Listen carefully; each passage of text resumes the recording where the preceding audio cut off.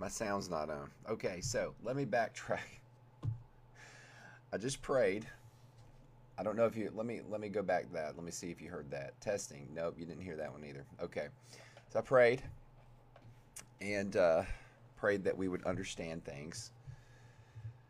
And I'm sorry I didn't have my sound on. It's been a busy week.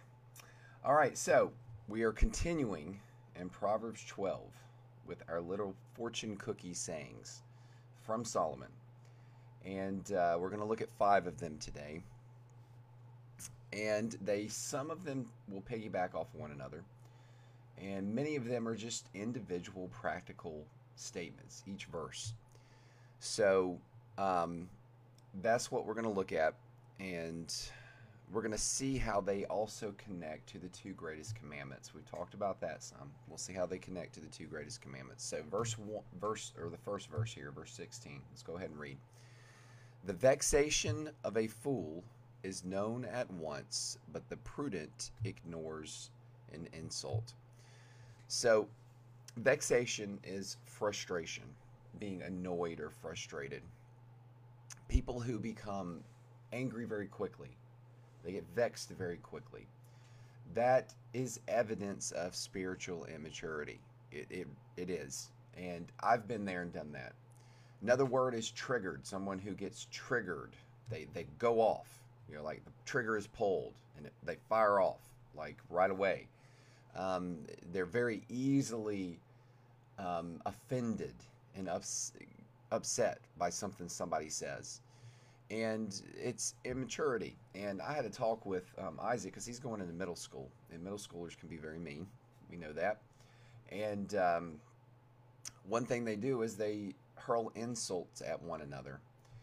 And if you react with vexation to those insults, they typically hurl more insults because they want to push and just see how far they can go with you. And they get joy out of causing you to get vexed. Vexation, okay? To be annoyed. The best thing you can do is be prudent and ignore the insults. Because what they say about you or to you does not determine your self-worth. And if it doesn't determine your self-worth, then it does nothing. What can it do to you? You determine whether or not something someone says to you is hurtful. You determine that. I truly believe that. I know some people would disagree with me. Oh, no. Words, they're painful. And yes, the Bible says words are sharper than a two-edged sword. And yes, we're going to even read another verse here where it talks about words being like sword thrusts, okay? But here's what you can do. You can hone your own ears and your own mind to not see things as an insult, but you can hone your mind to see them as more of a cry from other people because of their own insecurity, right? A lot of the reason these people will hurl insults, and middle schoolers do that and they're hard on each other, is because it's really just an expression of their own insecurity. And when you understand that, then they don't seem and become so much as insults. You begin to see and have pity on the one who is throwing them, who is speaking them, who is wielding the weapon of their mouth. And so someone who gets frustrated quickly, there's immaturity there. The one who is prudent ignores the insult and knows that those insults don't determine their worth as a person. The righteous person understands their worth is wrapped up in God, in their relationship with God. God determines their worth. And God loves them no matter what. God sees them as extremely valuable. So it doesn't matter what anybody else thinks. So you can say what you want to me, and it's not going to insult me because I'm satisfied in God and I don't need your approval. And when we see it that way, then you can handle those insults much better. It's a way to put up a defense against them. Okay, verse 17 says, whoever speaks the truth gives honest evidence, but a false witness utters deceit. And this is just a practical statement, right? Whoever speaks the truth gives honest evidence, but a false witness utters deceit. So the one speaking truth will be able to give honest evidence, right? What this is saying here is if you're telling the truth and someone's unsure of it, then you're not going to hide anything. You're gonna say, come on in, look at all the evidence, examine all of my stuff, examine my house, come in, see things, look, I'm telling you the truth. You got nothing to hide.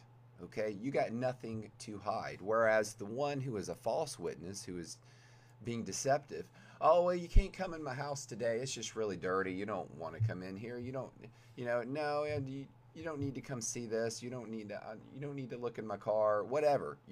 They're going to be more deceptive and hide things, and that's a red flag that there's dishonesty, right? Verse 18: there is one whose rash words are like sword thrusts, but the tongue of the wise brings healing. Now, a wise person is going to put up a good defense against insults and these sword thrusts, okay?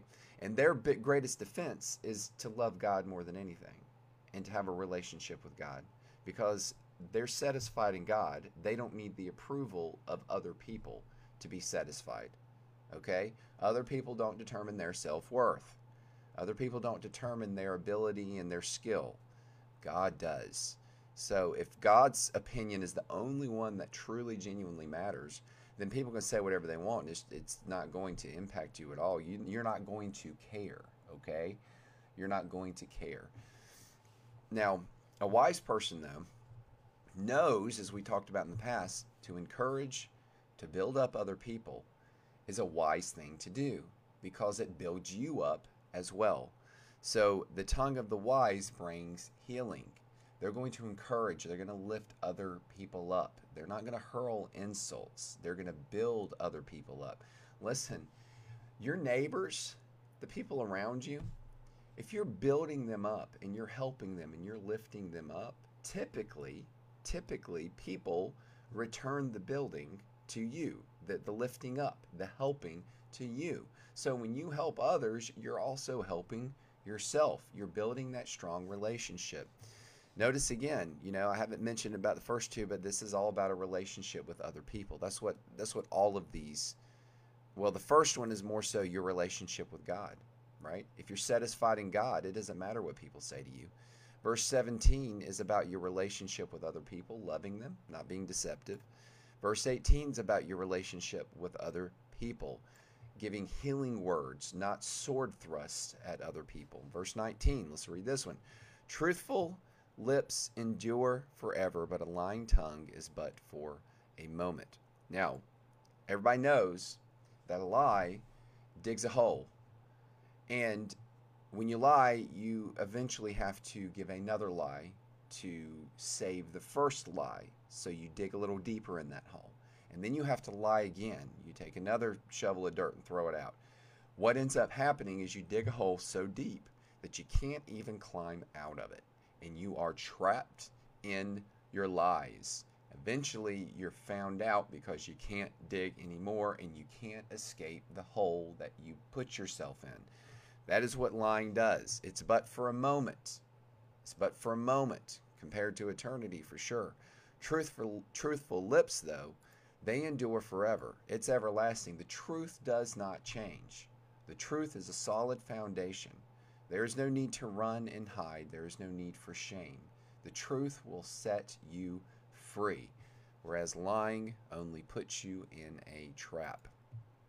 Verse 20. A lot of this is about lying and deception. Verse 20.